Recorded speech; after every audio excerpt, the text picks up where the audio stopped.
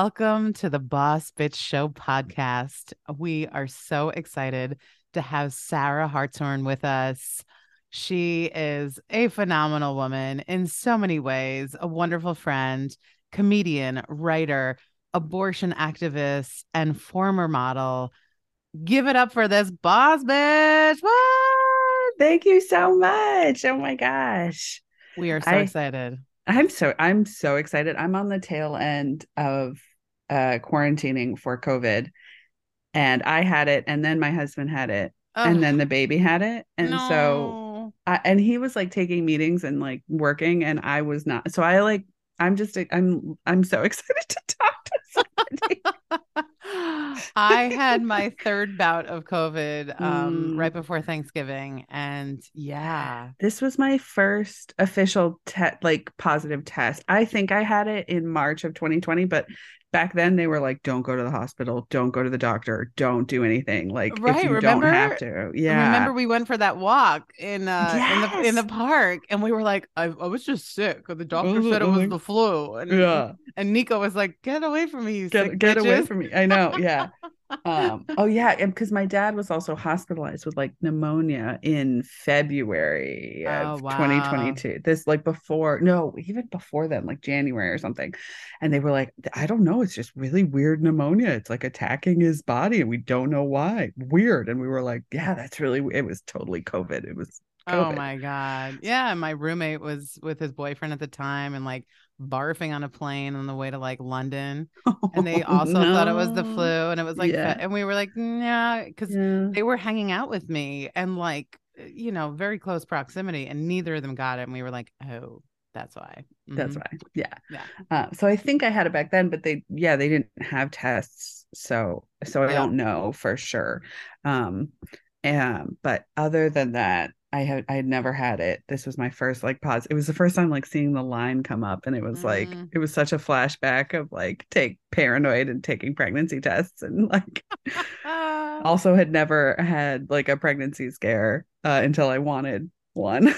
Yeah, knock on Or wood. I'm sorry, I've had scares, but I'd never like seen the little blue line pop up. So You're right. You know what? I've never taken a pregnancy test. I just really? took Plan B. Yeah. Thank Yeah. Plan B. I did take Plan B sometimes. I also just am so paranoid that I just would like take a test. It was like not likely, but I would like take a pregnancy test because I was just an anxious person. I was like, Hey, look, I don't think there's anything wrong with that. It probably falls like right in line with STI testing. I mean, I do that yeah, plenty. So, yeah. yeah. And Um, specifically when I took the Plan B, it was because like condoms broke. So I was like, okay, we're yeah. not taking this chance. Cool. Yeah, They broke it or was like twice. Yeah. And I knew the it was chance was yeah. small. And Yeah. actually my doctor, as I've gotten older, she was like, yeah, Plan B is really not good as you get older. So yeah, if you Oh, really think, yeah. I And didn't know. I did know that it doesn't work if you're over 150 pounds, which is like that's so what? not. Yeah, Plan B doesn't work if you're over 150. And then there's another brand that works until it like 180 pounds. And then there's another one that's like 230 pounds, which is crazy because medication abortion works for any weight, no matter what. Um, Wow. So I yeah, took Plan B for no reason. yeah, Cool. yeah. Because I haven't been that weight in a long time. So Same. And okay. I know people, I think it's crazy that like that information is so not well known that like doctors won't tell you No, or don't know, I think that's apparently. super duper fine print. Yeah. Wow. Well, thank Yeah. you for that nugget of knowledge. So tell us what makes you a boss bitch. Oh man, I'm feeling so not like a boss bitch right now that's a great question. I think it's a good one. I feel like when you're not feeling like a boss bitch, it's good to be asked that, so you can be like, all Yeah. right, wait, let me think about that because she's in there somewhere. What does make me a boss bitch? Well, because yeah, I mean, I have a 6-month-old baby right now, which is like very like on the one hand, it's a very special time in my life. It's beautiful, it's wonderful. I'm very excited, but it's also like this is the thing about childbirth is that it's like it's this huge life-changing event, and it's also just the most basic ass shit that every single person that's ever been born was born. So they were born. You know what I mean? It's like so commonplace. It's very like, okay, you did it. You did that. You did had that huge life-changing event that like is also not that big a deal. But you So also have a human suckling on you for life, literally. then Like you have a human that's suckling on you for life. And so yeah, it definitely, and like yeah, and every single thing that you do, you have to like relearn how to do it with this new like filter, right? Like every time I put on lipstick, I'm like, I used to do this every day. I used to just do this every day. And it was like not a big deal. Every time I go get a pedicure, I'm like, holy shit, I just got a pedicure. I have a baby and I just got a pet. The first time I took a walk without her, she was a month old. I hadn't not had her like on my body. oh my And God. then before that Yeah. I'd been pregnant.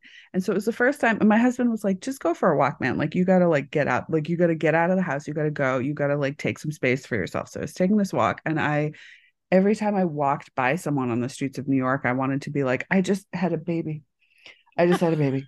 I just had a baby. Because you couldn't, for the first time in like 6 months, I had no visible thing that showed this big life event that I'd gone through. So what makes me a boss bitch? I have a lot of tidbits and information about abortion and Plan B and reproductive rights. I have a lot of that information rattling around in my head. It was also right after the my baby was born in June 30th. It was a great time to take a break from the news. I was like, what a great excuse to not, because yeah, I'm very well versed in um the goings on and the legal battles that abortion faces in America, and down to like circuit court stuff in the states, and that's great. It's a really good fight, and the people in the fight are amazing, but it was really nice to just be like, what's going on in the world? What now?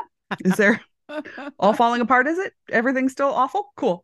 I'm gonna go back to my little bubble of not knowing that. Yeah. Yeah, I'd say that makes me a pretty boss bitch. I have handed out so much Plan B, and so much. Now I can't remember the name of the other brand. But that is better for people who weigh more than 150 pounds.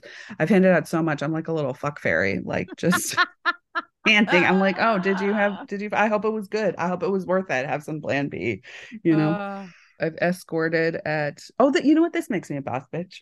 I have escorted at, I want to say like 10 abortion clinics all over the country. wow. Can you explain to listeners what that means? I Oh mean, I know yeah. what it means. Yeah. No, so there are people that protest at abortion clinics all over the country. In New York, even in liberal states, there are religious people who think that abortion is wrong, so they show up at the clinic and they basically harass the patients. They harass anyone going in. They harass, the people waiting for the patients in their car. And escorts are there to help the patients basically get from their car into the clinic. They're also there to help like the people waiting for the patients. And it's a really beautiful community. Like escorts at clinics in Alabama usually are friends online or in real life and have met, clinics in Mississippi and Georgia and New Orleans and New York. It's like it's a network of really amazing people. Yeah, it's a ridiculous thing that it had. Like imagine if someone was like, oh yeah, I escorted a dentist's office. That would be so like, yeah, I just, I help the patients get in because a lot of people are really against root Ah. canals. It's also like, it's what's wildest to me is that there are so many clinics that do all kinds of reproductive healthcare, right? Like people go in for pap smears and breast cancer screenings, and trans people get their hormone replacement therapies there. And so the protesters, they don't know who's going in for an abortion, especially I've escorted at the one in Brooklyn, the Planned Parenthood in Brooklyn. You don't know what anyone's going in for. Sometimes, No, they could yeah, go for just a regular mammogram yeah, or like a checkup, a pap or smear, an right? I STI mean, test or yeah, what. STI test, yeah. Like I remember one time I was in, I guess this was actually, I can't even remember where this, no, this must have been Minnesota. And there was a trans woman that I was escorting who was there for her hormone replacement. And she was so flattered because she was like, I'm like, they really think I'm a pregnant one. Like they think I'm about to have an abortion. And it was like such a good day for her. And I was like, I love that for you. Like, I love that. I hate that you are being harassed in this way. Because, and, you know, a lot of times, like the protesters will harass the trans patients for being trans, and be like, you know, it's not too, like, you know, they'll be like, oh, it's not too late, young man, or whatever. But that's not what was happening. They didn't know what was going on. So she had a good day. I was like, I love that for you. The normies think The I'm normies think like I'm passing, which yeah. is, you know, does not necessarily have to be a goal if you are trans, but for her, it was an exciting moment. So that was good. There Yeah. can be good inside of the Yeah, evil, I right? know. No, it's so funny. You know, that's one thing. I think this is another thing. I don't know if it makes me a boss bitch, but it definitely makes the community a boss community. Is that I don't know, there's so much joy and there's so much fun. And like every time, you know, because so I came through this because I worked for Abortion AF, which is a great organization, and they do a bunch of stuff. But one of the things that we like to do is if there's a bunch of really religious extremists doing something somewhere and making like a public mess, we'll go and just sort of fuck shit up for them. Like there was this hate group that was like harassing, every year they have a conference and they descend on a clinic somewhere. Like one year they had it in Hawaii, and it'll just be like hundreds and hundreds of people. And one year they were in Louisville, Kentucky, and there's only one clinic, so it was like one clinic just bearing the brunt of this huge organization. So we went to just, you know, be assholes to them. And every time that happens, it's so marked, like who is having more fun, who is more joyful, who is has a better feeling of community. And it's so stark, you know, like they're like they have their kids out on the pavement, on the hot pavement. It's summer, they're bored, they're sad, you know, they're like, oh, I guess we have to go pray for 4 more hours, you know. And then they're like looking at us and we're like playing with balloons. We have food trucks. We're like having a party. We're like having a dance party. A bunch of us have blue hair. Like I don't have blue hair now, but I did at the time. And so we're just like having and the kids are like, man, we have to go sit and pray and then like walk for 4 hours and fast and repent. And we're like, lit.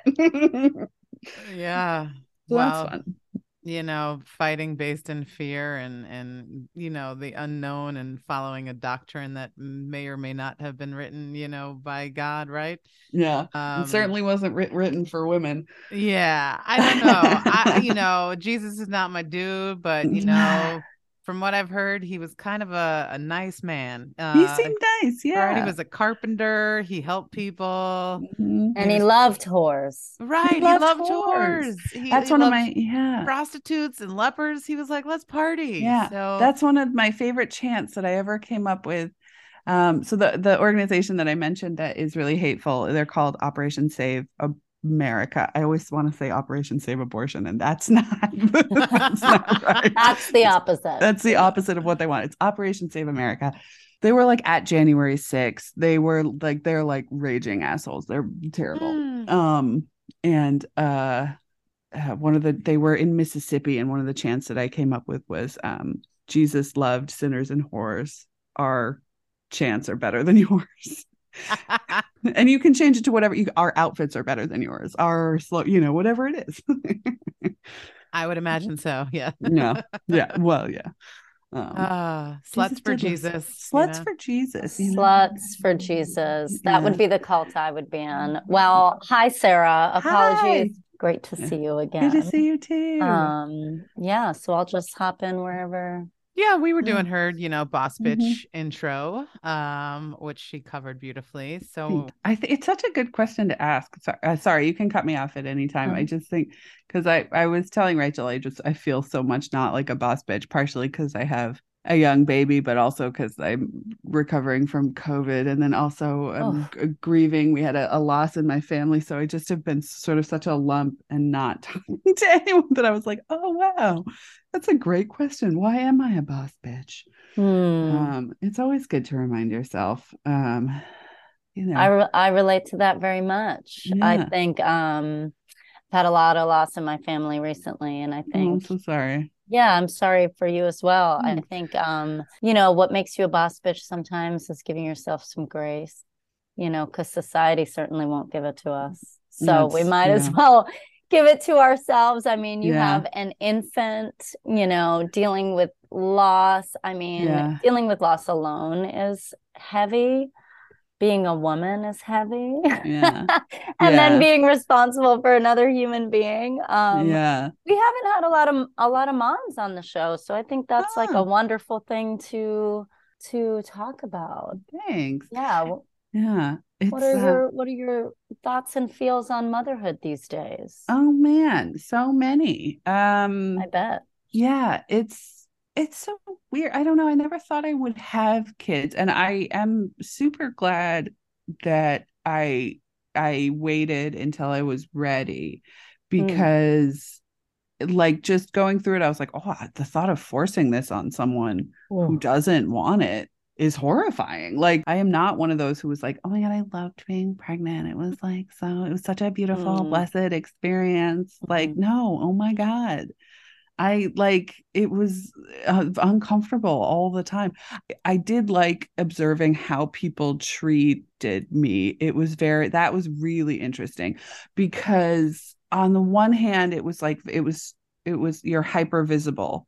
Everyone Mm. notices you just a little bit more, right? In good ways for the most part, right? Someone gives you a seat on the bus, or someone is a little bit more gentle with you, Mm. and it sort of like comes up all the time, right? Like you're just Mm. grocery shopping and someone says there's sort of this hyper visibility. But then it was really interesting. I would like go to like work parties with my husband who works in tech, and I saw someone not see me.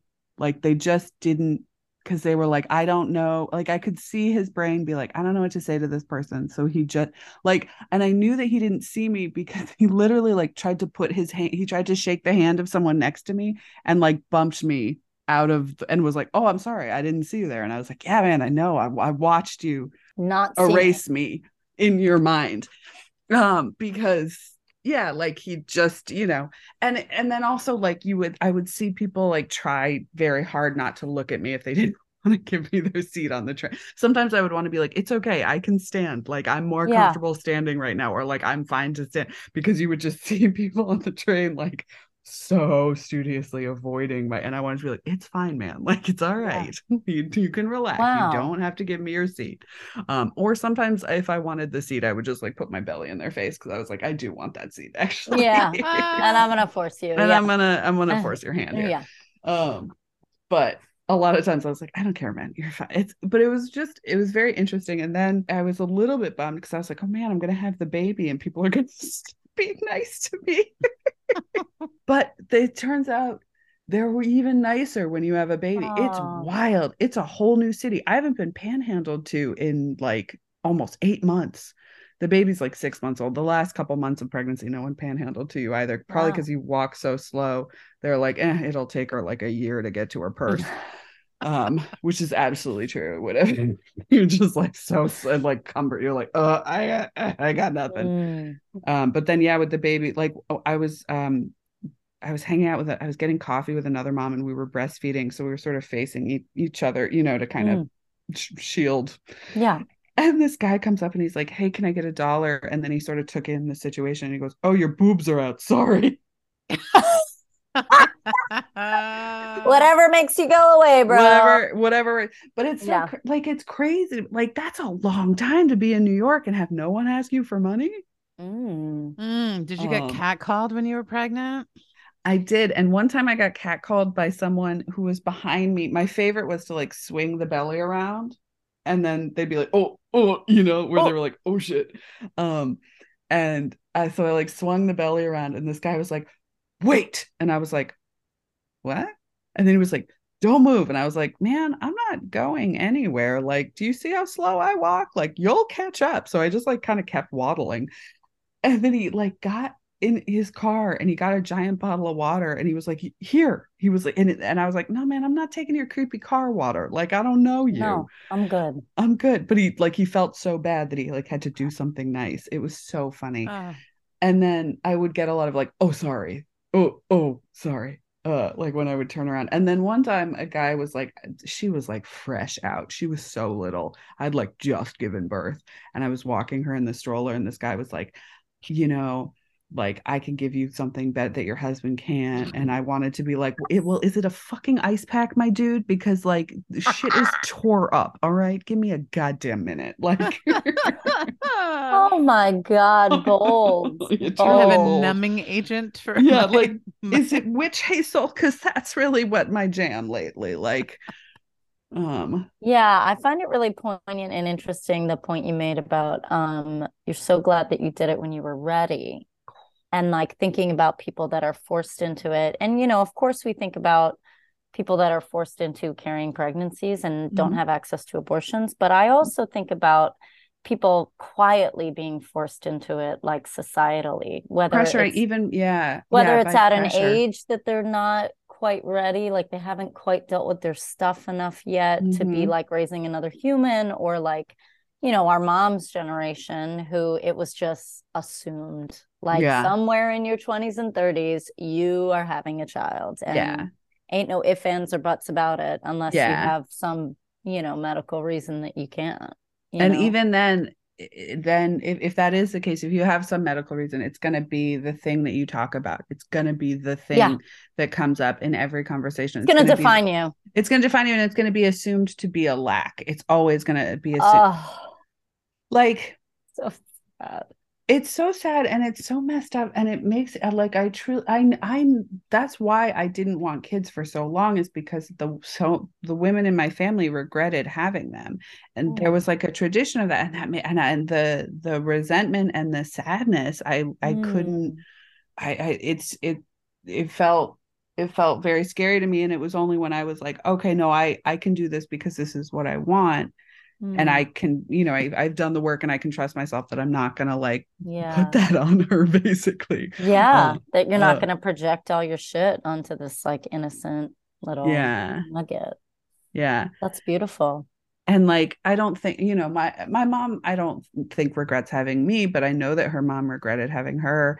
And I know that her mom, I think, regretted having her. And they had them really young, and it was because it was the thing to do. My grandma was 18, and I know 18. And like I was such a child. I was a child. I thought I knew everything, and I knew nothing. I was such a stone cold idiot. Like, and to have a baby, oh man, I just literally cannot imagine. I cannot. And also, just the pressure to do it, the assumption, and then it changes your whole life. Like, she's such a surplus to my life in all of the good and bad ways. Like, I was telling Rachel, like, everything you do has to be reformulated, right? Like, do you wear makeup? Okay, then you have to like relearn when and how that is going to fit into your life, because it like, and it's such a surplus, and that's so beautiful and so wonderful. I'm so glad that she's there. But for that to be the assumption is crazy to me. Like, if you don't have that, then there's a lack. That's not true, because she is truly, it's such an addition. It's such a huge thing that to not have that, like to not have kids is that's not the standard. To me, it's kind of crazy.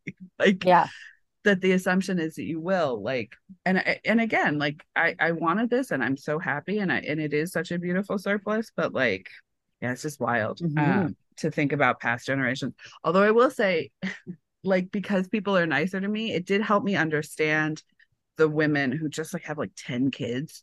Because I honestly, because I deal with so many like, or like with so many pro-abortion, like super extremist, very Christian people. I've met a lot of people who have like 13, 14, 15, 16 kids. And I couldn't wrap my head around it, because I was like, even if, all right, you believe in Jesus, you believe it's the right thing to do, you feel like you have to obey your husband, you wouldn't, like, I don't know, sneak a plan B. You wouldn't like not have sex with, like, you wouldn't start to track your like you really like want to keep having baby after baby. But I had like this grim, horrible realization where I was like, oh, but people are nice. Like, maybe that's the only time that people are nice to them. It's when you are pregnant or you have a very new baby. Wow. And so Holy right, shit. your kids get older, no one's nice to you anymore. So And that's probably very likely in the communities that you're speaking of. That like if your only value is to serve as a wife and as a mother, you know, it's like the less service you do, quote unquote, the less valuable you are. Yeah. So holy moly. Right. Wow. I had that realization. I was like, oh, I'm so Oh. bummed because I had the realization because my husband's very nice to me all the time and he's great and we work really hard to be an equal partnership. But I did have a moment. It was like it literally was like, oh, I have to like go get my own water. Like I gotta get up. The No baby's one's asleep. There's like no serving me hand reason. and foot anymore. Yeah. Literally hand and Yeah. foot. Yeah. Good for you. And I was I like, love that. oh, Oh, I I don't gotta want to have see. 10 kids about it, but like I get it. Yeah. I don't want to have 10 kids about it. I love that. But like That's a meme. That's a meme. yeah, Okay. I'm not gonna yeah. Yeah, wow. Yeah, I mean, that's the other thing too that I will say about some of those communities where it's like assumed that you will bear as many children as you can. Yeah, I it's will called quiverful. Quiverful? Because children are the arrows in your quiver, so you have to have a full quiver in the fight against not Against what? against I know. not Christianness, which I now Wow. secular against the secular evils. Quiverful. Fighting that secular army. Wow. Well, you know, Wow. and it's in many, many communities, you know what I mean? But what I Oh, will yeah. say about that is like some of the pros of some of these communities is that they truly do have like a lot of the times the women are like fully like raising their children as a village and that and like with each other and helping each other out because they're all each other has. And I will say that like that is a part of like that's an assumption that I think is made with motherhood, and so many mothers will never have that. They will never. I mean, like, you know, you think about like even, you know, it's not only cities, it's like in the burbs. Whenever I go to the burbs, I'm like, it's so isolating here. Yeah. Like you are so isolated. Like you're in your big house on the cul-de-sac and there's no one around. Like there's no one to fucking help you. You know, like and if your York, partner isn't like chipping in and being an equal, when my daughter was a month old, they started doing work on our building out on our terrace, and there were fumes and sound that weren't safe for a newborn, so we had to leave. So we went to our friend's house upstate, and it was in this like kind of remote rural area. Yeah, there just was like nobody. And I was like Googling, and I was like, oh, I was, and then it hit me. I was driving one day and I was like, the church, this is how they get you. This is how it happens. This is how they get the dirty Jew from New York to go. Cause I was like, I want to fucking talk to somebody. Yeah, you know, and it's like, you know, and I'm sure like the cities can be isolating as well, but it's like, if I were a mother, like I could go downstairs right now and there's a playground across the street and there's probably like 4 moms at least with their kids, you know, and like I could at least attempt to make some kind of like community out of that and not be alone. Whereas there are also, places where that is how that kind of happens is it's like, oh, you want community? Well, then you need to join this place or else you have no one. Or you either need to join a church or get into a multi-level marketing scheme. Like you got to do something. Or sell leggings. Or sell leggings. It's Jesus or leggings, honey. Pick one. Yeah. Are you a woman? Those are the 2 genders. Those are Jesus or leggings. Babies or Amway. Babies or Amway. Oh man, that is so funny. Yeah. No, I mean, I have I was nervous because I don't know a lot of people in my particular neighborhood. I'm in Harlem. Most of my friends are in Brooklyn. I was nervous and I was like, I don't know any moms. I joined a couple Facebook groups and now I have like a great group of moms. Awesome. And it's great. I also joined Moms of the Upper East Side, which is not where I live, but I'm close enough that I thought they might let me in, and they did. And it's been, I can't tell if it's a good idea. Like I joined to like vicarious. I was like, I want to see all the posts. I want to see it's at least all the nightmare. Yeah.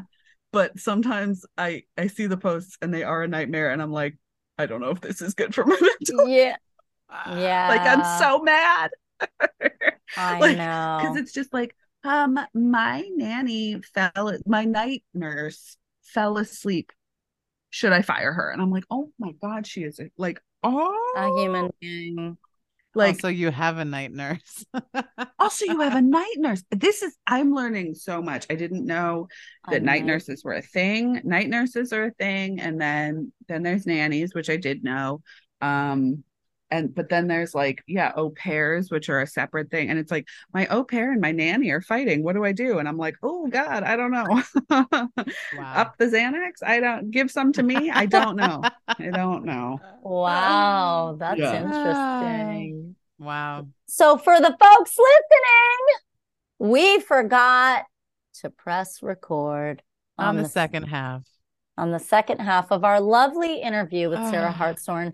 So we will have to rebook her, and this will be a fun bonus episode of how Rachel and I are on the struggle bus.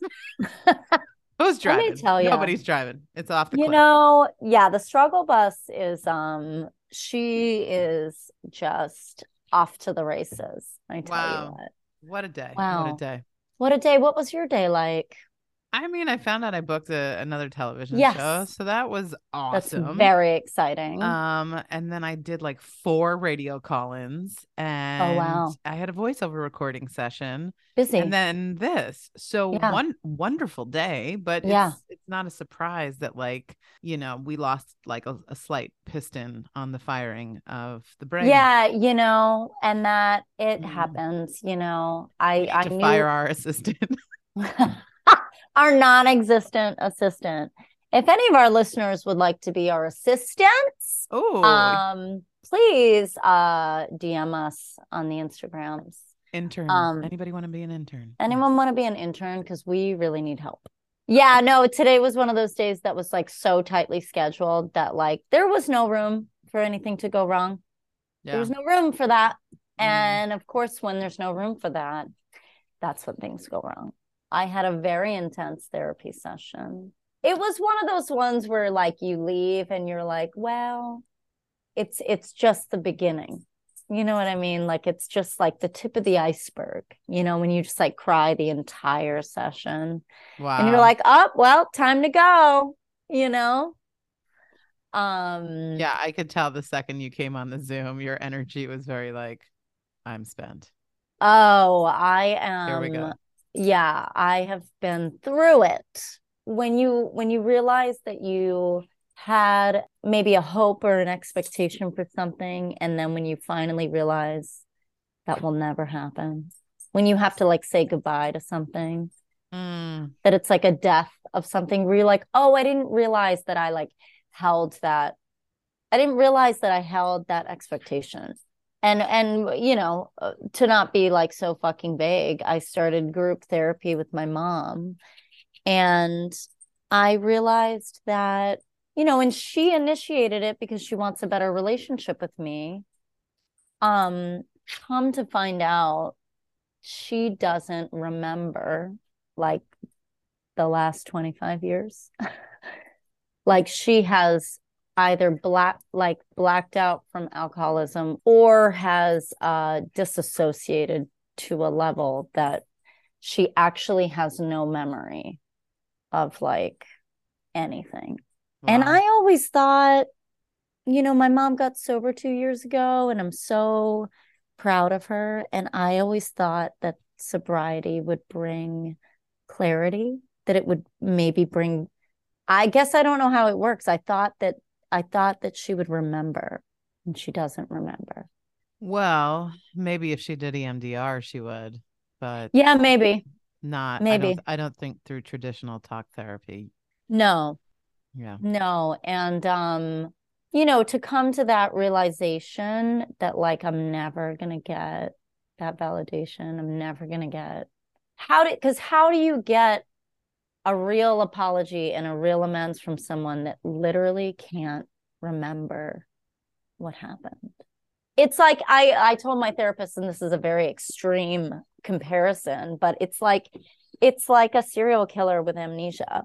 They've been fucking killing people for 25 years, but then they got in an accident and have amnesia, and now they don't remember that they were a serial killer. So, like, how can that person have remorse? How can they, you know, own it in a meaningful way to the victims?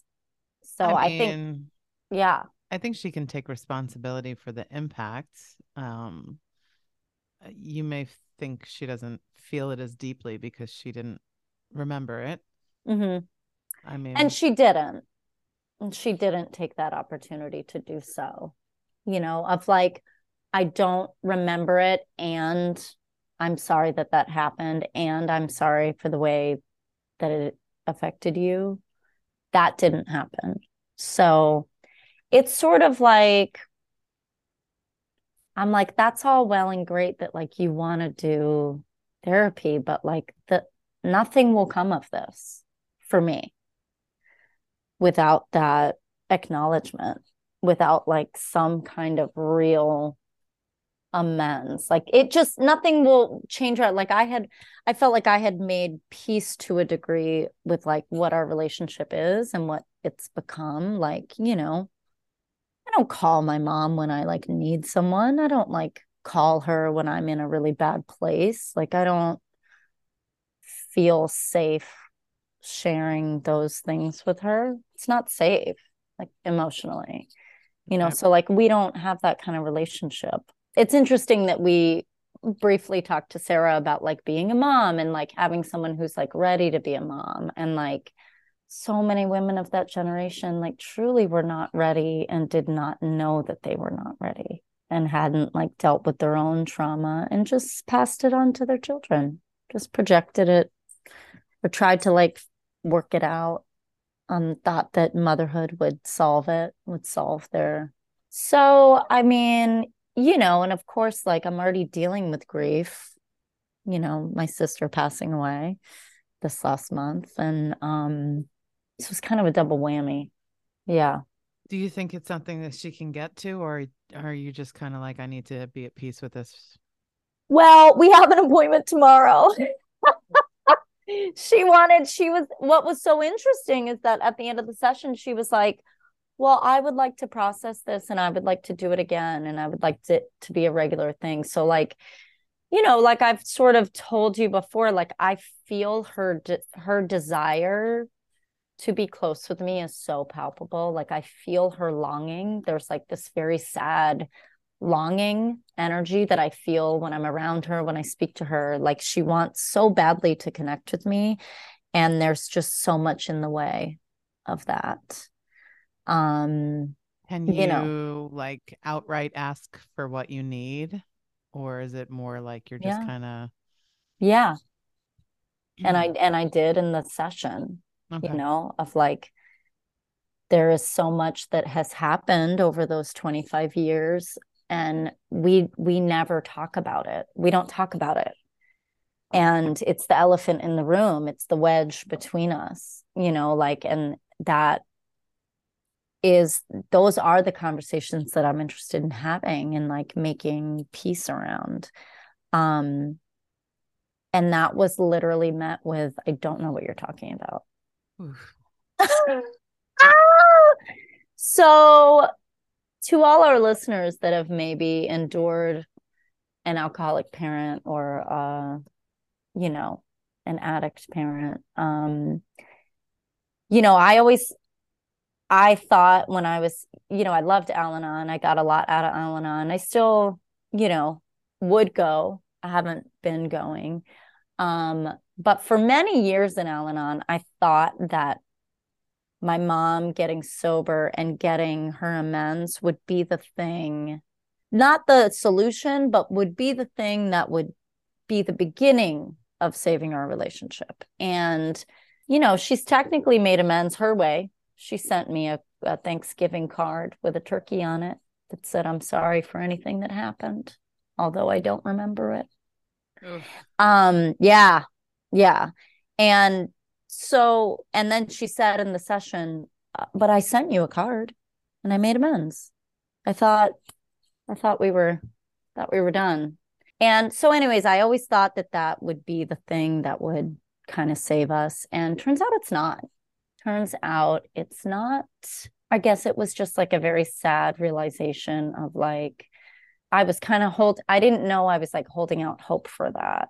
I was holding out hope that like she would finally say like, oh, you know, I remember everything and I'm so sorry. And that's not going to happen, you know. I mean, it makes me think about like victims of abuse of like various kinds where you just never get, especially when like it's brought into like legal terms, like they always ask like, oh, why don't rape victims come forward, you know? And it's because a lot of the time they never get that validation, most of the time. Yeah. I think the statistic is like 95% of rapes are like never prosecuted. So like most of the time it would be more detrimental to the victim to go through that process and have it be legally said to you, nothing bad, nothing punishable happened, you know?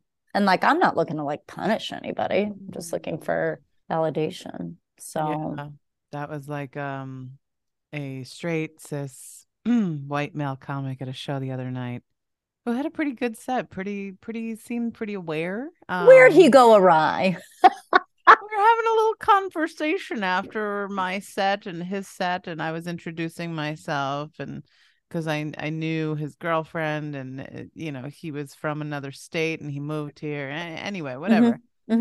Somehow we get into the conversation of Louis C.K.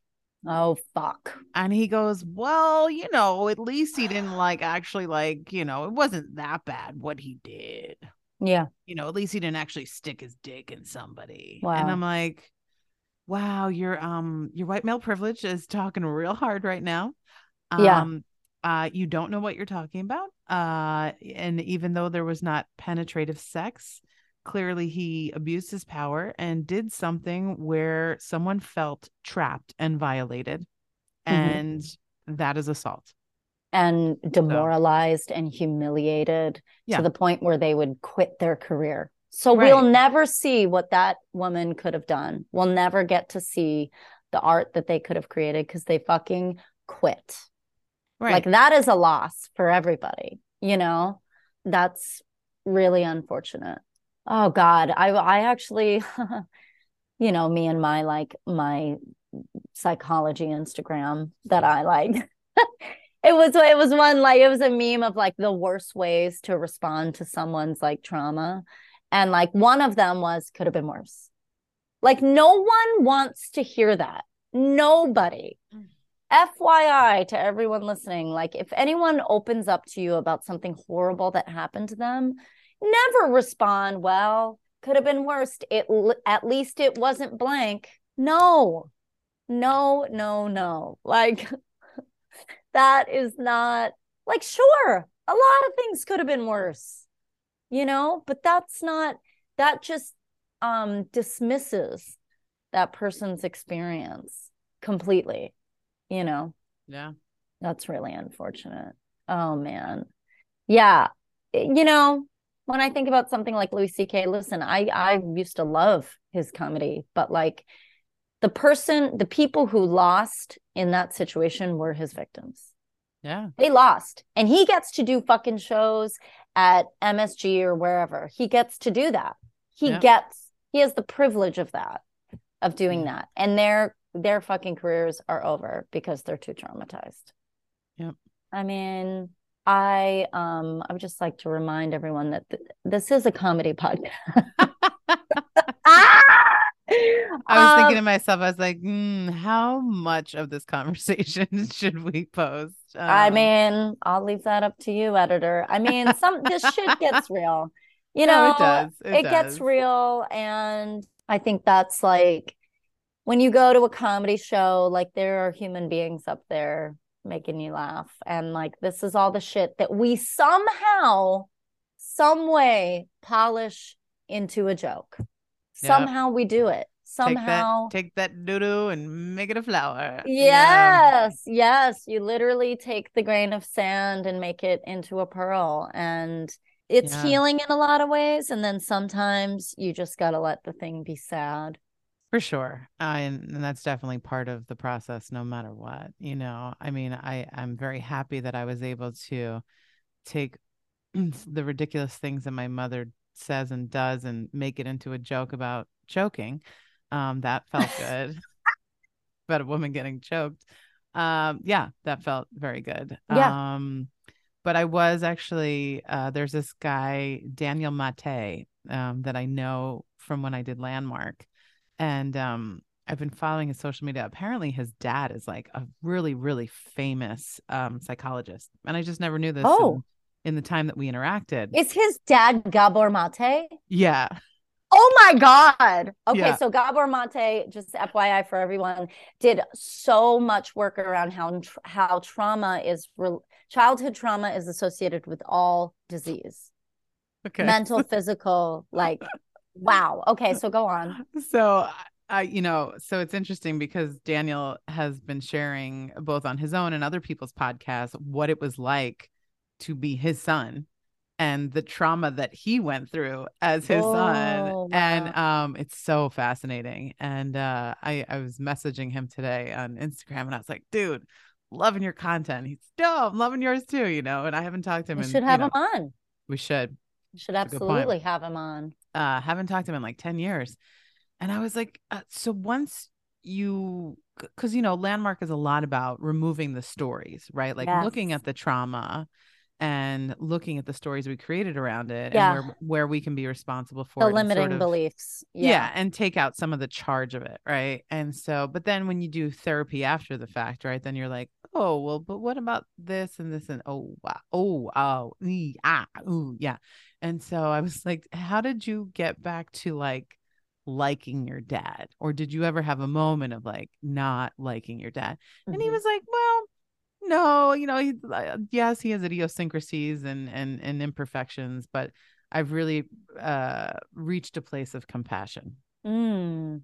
And I said, yeah, I could get that because I think with my mom at the end of the day, and not to excuse her behavior, but it's like she was just doing what she knew, you know, Mm. and she Yeah. was just doing what she could.